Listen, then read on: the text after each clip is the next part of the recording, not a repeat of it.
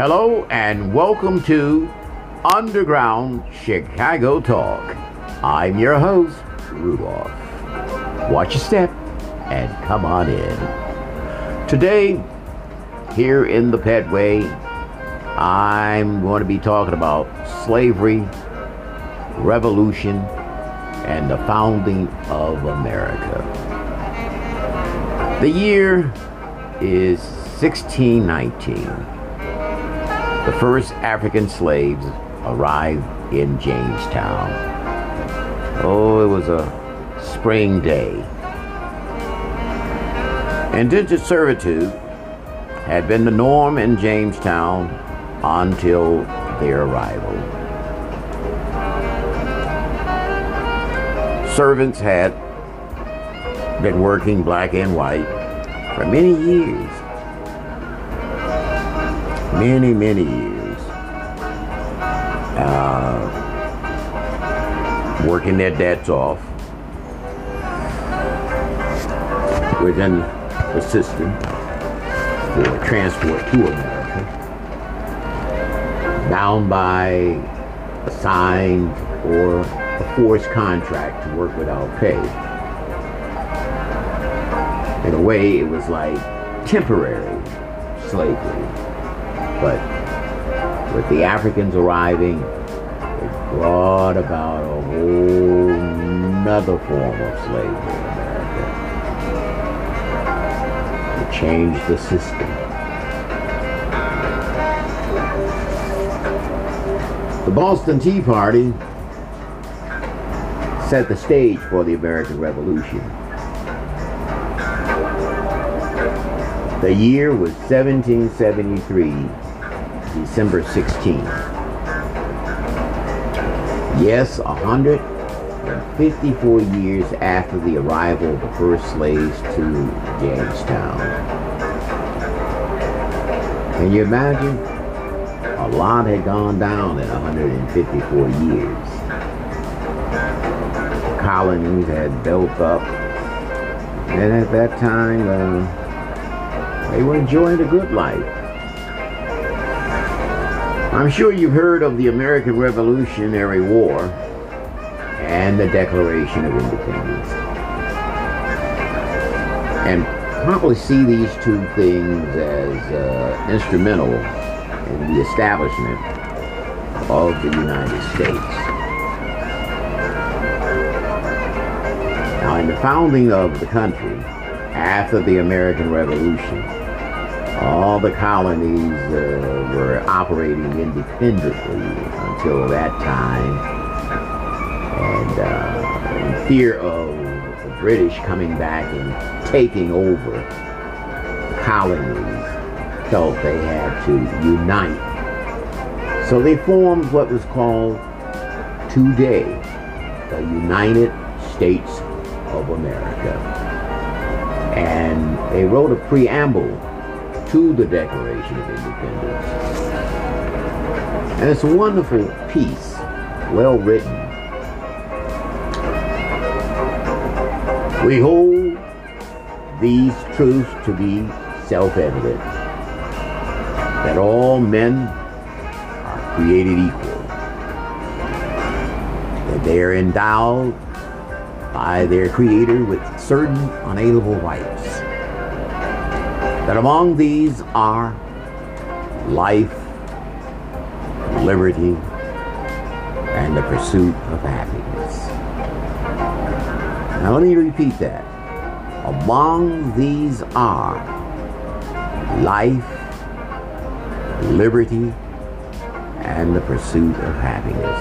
Now how can people who were in search of all of these things enslave others?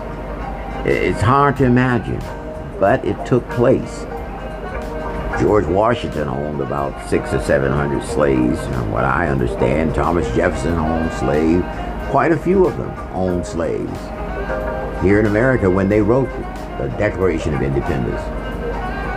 Now, the Declaration of Independence states the principles on which the American government and the identity of Americans, as white Americans, of course, are based on. But the Declaration of Independence is not legally binding. Oh no, it's not a part of the Constitution. It's not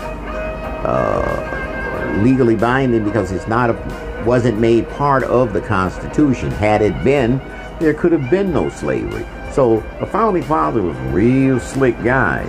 You know, they were smart enough to know because they were like lawyers and very educated men. So they knew if they had put that Declaration of Independence into the Constitution, they would have had to abolish slavery. And at that particular time, they were not willing to give that up. But they were willing to do away with, at that time, indentured service, because the indentured servants, many of them, were white. Matter of fact, the majority of them were white. There were blacks who were indentured service. Not all blacks were slaves in the early stages of America. No, we've always been a part of the America. Always. So the Declaration of Independence really just powerful, well-written words that inspired people around the world while enslaving blacks in America. Now let's fast forward to 2020. Black Lives Matter. You know, we're feeling the same way right today. The way that, as black people in America, we're feeling the same way that the colonists felt at that particular time back in 1773. Oh yeah, we're fed up. They were fed up with the taxes and being taxed and being treated unfairly. We're tired of being treated unfairly here in America ourselves. We're tired of police brutality. We're tired of our young men and women being killed brutally by our police here in America. We're tired of it. But what are we going to do? Well, protesting is a part of the fiber of America. So here we are, protesting once again, just as young Quincy Adams and the Sons of Liberty, who raided those Dutch ships, throwing that tea over, felt. We feel the same way. Hey, we want to be a part of. We've always, as blacks, wanted to be a part of America. But boy, we've been met with resistance from day one. And they're not letting go. Not soon. Now, did you ever stop to think about the Boston Tea Party and how it affects on America? And how its effects on America set the stage for right today, for what's happening and the lives that we live today. Oh, the parallels are there. Blacks and whites today have the same attitude about the unfairness. Oh, we're tired of it. And we're marching, we're protesting. And here today we're fighting two epidemics, pandemics. Coronavirus and racism, bigotry, redlining, everything you can think of is going on right now. We're living in two Americas. Two Americas. We're living in an America that's still fighting the Civil War, America that's still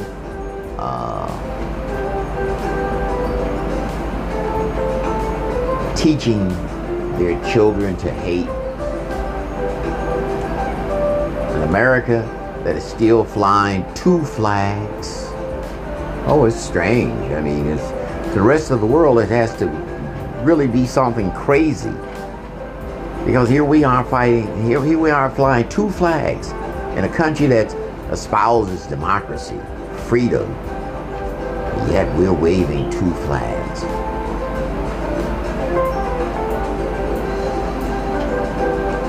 And today we're taking down a lot of the old monuments that should never have been up here in America. They should have been never put up. Confederate flag should have been put in storage in a museum a long time ago. But here we are, still marching on, still fighting. And for every war America has ever fought, guess what? Black Americans has been there right with. And that's why we're not going anywhere. And that's why the young people of America today are out there with Black Lives Matter, taking down all of these racist monuments that means no good for the country. Definitely means no good for black people in representing America. People in other countries have to look at America and say, what's going on? Where's America today? What happened to America? Well, this has been America all along. It's just that it's been a great secret, it seems, an obvious secret right in front of us. It's like we've been standing in front of the, up against the elephant. We've been standing too close that the rest of the world could never see the elephant in the room. The elephant in the room is that America has not been practicing what it preaches. Oh no. No, no. But you know what? In order to go forward, we must face reality here in America. We must take down that other flag, the Confederate flag. We must take down all of those Confederate statues and all the things that glorify what America is not about. That's not America. America is the land of liberty, freedom, hope, aspiration. All the things the founding fathers failed to stand up and be truthful in their idea of what America was all about. And I'm sure they're turning over in their graves now, either laughing or cheering that it has remained what they put in place. But hey, we're going to change all of that here in America, blacks and whites. We're going to go forward into the space age as a new America. An America that's living the best of that we could be as Americans and reclaim our spot in the world as being the land of the free, where everyone who comes to America has the same opportunity. So this 4th of July, and by the way, black people here in America, we celebrate what is called Juneteenth, which is June 19th. That's our freedom, when we gained our freedom in 1865. And we still celebrate, hey, the 4th of July, 1776, because we played a role in that as the ones who were free. Oh yes, we have adopted to America over the time period we've been here. We've been here in America a long time, and we're not going anywhere as Black Americans. Nope, we're not going anywhere. So get over that. And